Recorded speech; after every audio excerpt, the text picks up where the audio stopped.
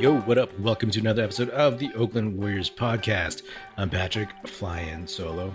The Warriors took game one of the Western Conference Finals against the Dallas Mavericks, smacking them 112-87. And I have to say that was the most locked in I've seen this Warriors team all season long. I've watched every game. I've watched every playoff game.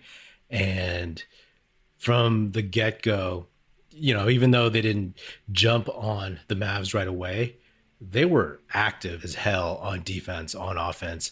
They were playing with a purpose. They were playing with intention. And just starting off with that energy is so refreshing compared to what we saw so often versus the Memphis Grizzlies in the second round. Now, there was a lot of balance to this game. The Warriors, they showed how deep they are. Klay and Steph did not shoot well in the first half, but Andrew Wiggins picked them up. And then in the second half and the third quarter in particular, Steph and Klay really took off and they just overwhelmed the Mavericks. Like, there were a lot of question marks in my mind about how the Warriors would look and are the Mavericks really, really that good? Now, it's just one game, but it's at least a little bit reassuring to know that these are the Warriors that showed up, right? I talk about the good Warriors and the bad Warriors, and let's face it, when the Warriors have played well, they haven't lost.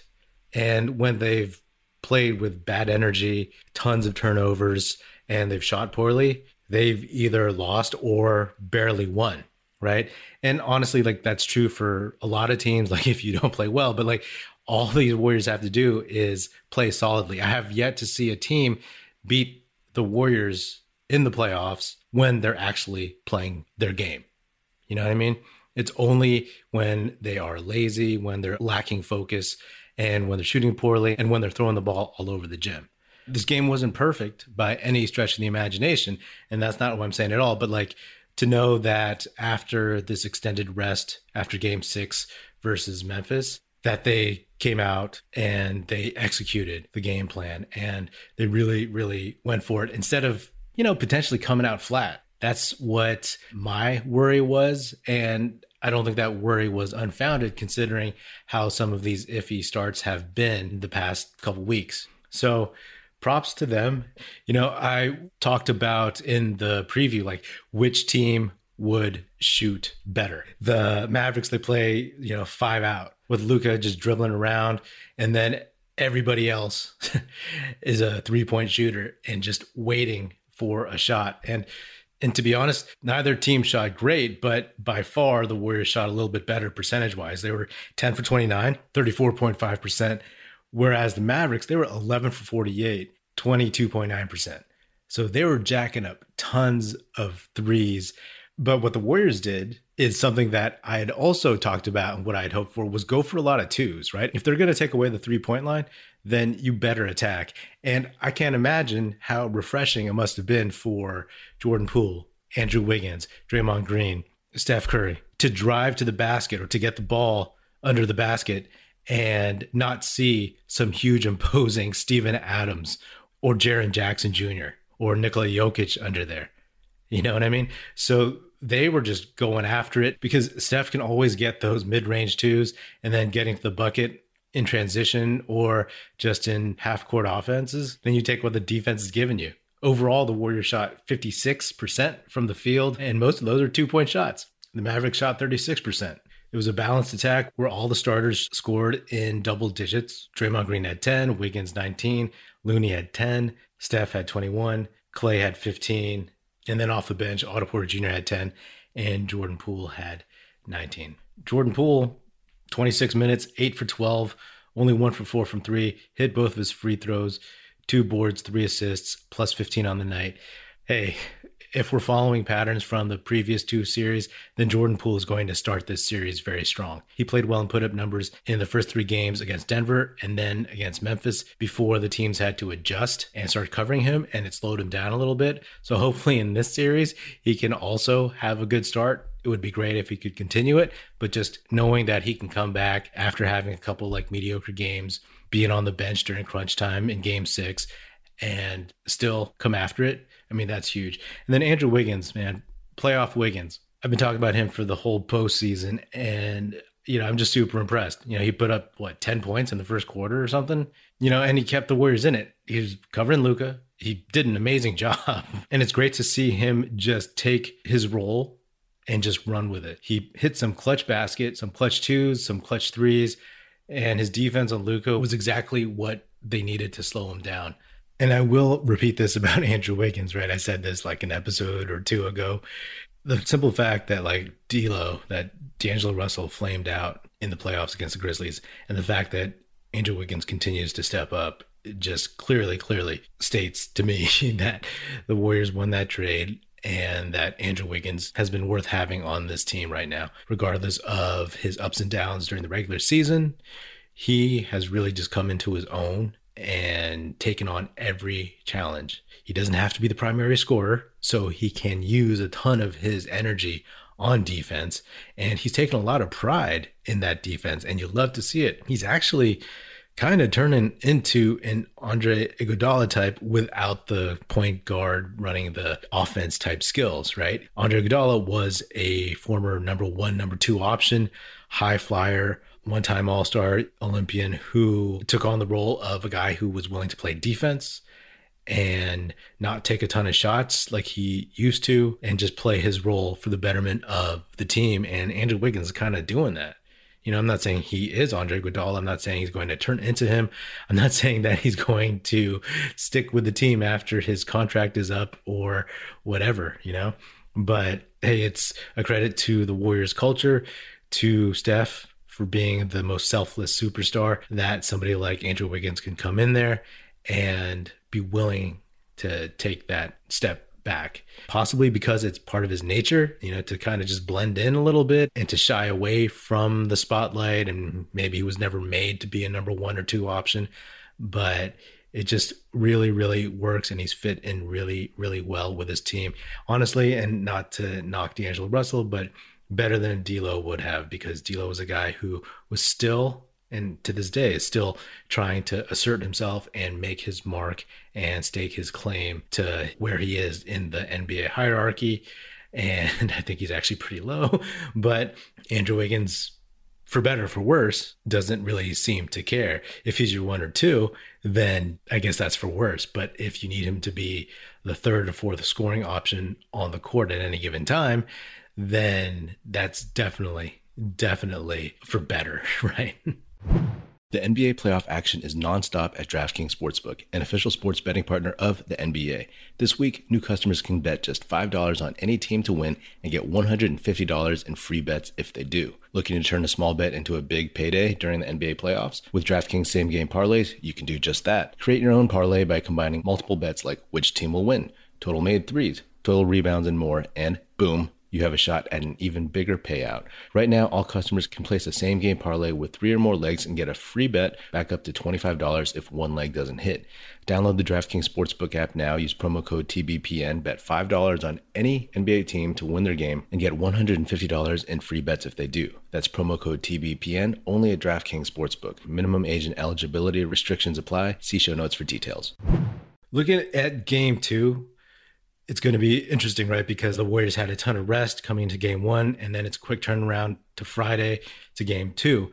But the Mavericks are the ones who came off of a 7-game series, had just a couple days, and then went through this ringer. And then, both teams, I think, are going to feel some fatigue. But I think it's important that the Warriors come out with the same energy and just basically punch them in the mouth first. Steph said, hey, you got to take their first punch because the Mavericks are going to be coming out with some force. And you expect that. But at this point in time, yes, the Mavericks could shoot better, right? They could shoot better and change the complexion of a game. They won't shoot this badly the whole series, but also Steph and Klay won't either. Both of them won't start off so dang cold. And the fact that it was such a blowout in the fourth quarter and Steph didn't even have to come back in at his usual 6-minute mark, then that's even better. You just ice him down and get him ready for game 2. I will be very curious to see what kind of adjustments Jason Kidd makes. Seeing these teams on the floor together right now, it's clear that the Warriors have more big name talent and just more overall pure talent. But the system and the way that the Mavericks play, like obviously it depends so much on the other guys hitting shots. And if they're not hitting shots, then there's really not much that they can do to stop the Warriors or at least keep up with them. We'll see. I mean, it could be one of the situations where, hey, the Mavericks, all of a sudden they shoot like 50% from three, and then the Warriors go cold for a whole game. We've seen that before, right? So before we get ahead of ourselves, just like in game 4 of the Grizzlies series, like when they blew out the Grizzlies, it's just one game. You can't take those extra 30 points that you blew them out by and spread it around, right? This game is a 25-point game. That counts just for one game. So it really, really is about making sure that the team is focused, the new guys are focused, and all that stuff. You know, talking about the 3 priorities I always mentioned during the regular season: health, playoff positioning, and making sure that the young guys and the new guys to the team are prepared for the moment. You think about it, right? Health. Hey, obviously Andre Iguodala is out still, and Gary Payton II is still out. Beyond that, the Warriors' main guys are looking pretty healthy, which is great. I'm sure they have some like aches and pains, but no major issues to be reported. And that's a big deal, especially against a younger team. But, you know, you talk about playoff positioning. It's like, hey, like health is the most important thing. And part of the reason why they're probably extra healthy is because, like, technically Steph got a month off, at least his legs did, for the last part of the season. And then Draymond had a 3-month break. So in terms of playoff positioning, yeah, they weren't going to fight and scrape for the number 2 or the number 1 seed, but they did enough to land at number 3, and they have home court advantage over the rest of the remaining teams. So that's good. And then in terms of the others being ready, I mean, we've seen it. Talked about playoff Wiggins and Jordan Poole, again, always prepared for the moment and what his role is. And then see veterans like Otto Porter Jr. who haven't been this deep into the playoffs, and seeing him go 23 minutes, 5 for 7, 6 boards, 1 steal, 1 assist, 10 points. That's big. That's big. All things are pointing in a positive direction. And again, like looking at these teams, not knowing what the hyped up Mavericks, who seem to be peaking, and they beat the number 1 team in the NBA, and then the Warriors, who had struggled with the Grizzlies, what it would look like when those two forces came together. And this is what I'd hoped for, right? A Warriors team that just had that veteran presence, that knew how to just go for the kill, and knew how to overwhelm a younger team that was coming off a long series. So we'll see what they do in the second game, but you got to feel good about this showing, and we'll take it from there.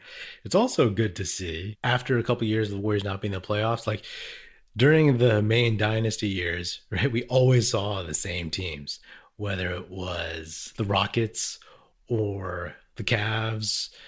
It's really refreshing to see like these new younger teams coming for the crown, and these new challenges that are presented, right? Luka Doncic and whomever comes out of the East, if the Warriors are fortunate to make it to the finals, because it's like, oh, wow, there's a whole new perspective and a whole new storyline. It's kind of crazy, right? But I will say that watching these Mavericks, I know they didn't play their best game. I know that they can play much better, but these Mavericks, man, Luka Doncic is better than James Harden ever was. But the supporting cast, it's like, they're not as good as the Houston Rockets supporting cast ever was. They still have some solid dudes who are making names for themselves and probably punching above their weight. But as long as the Warriors play their game and they play well, limit turnovers, and come out with energy, that is the team that I think could win in 5.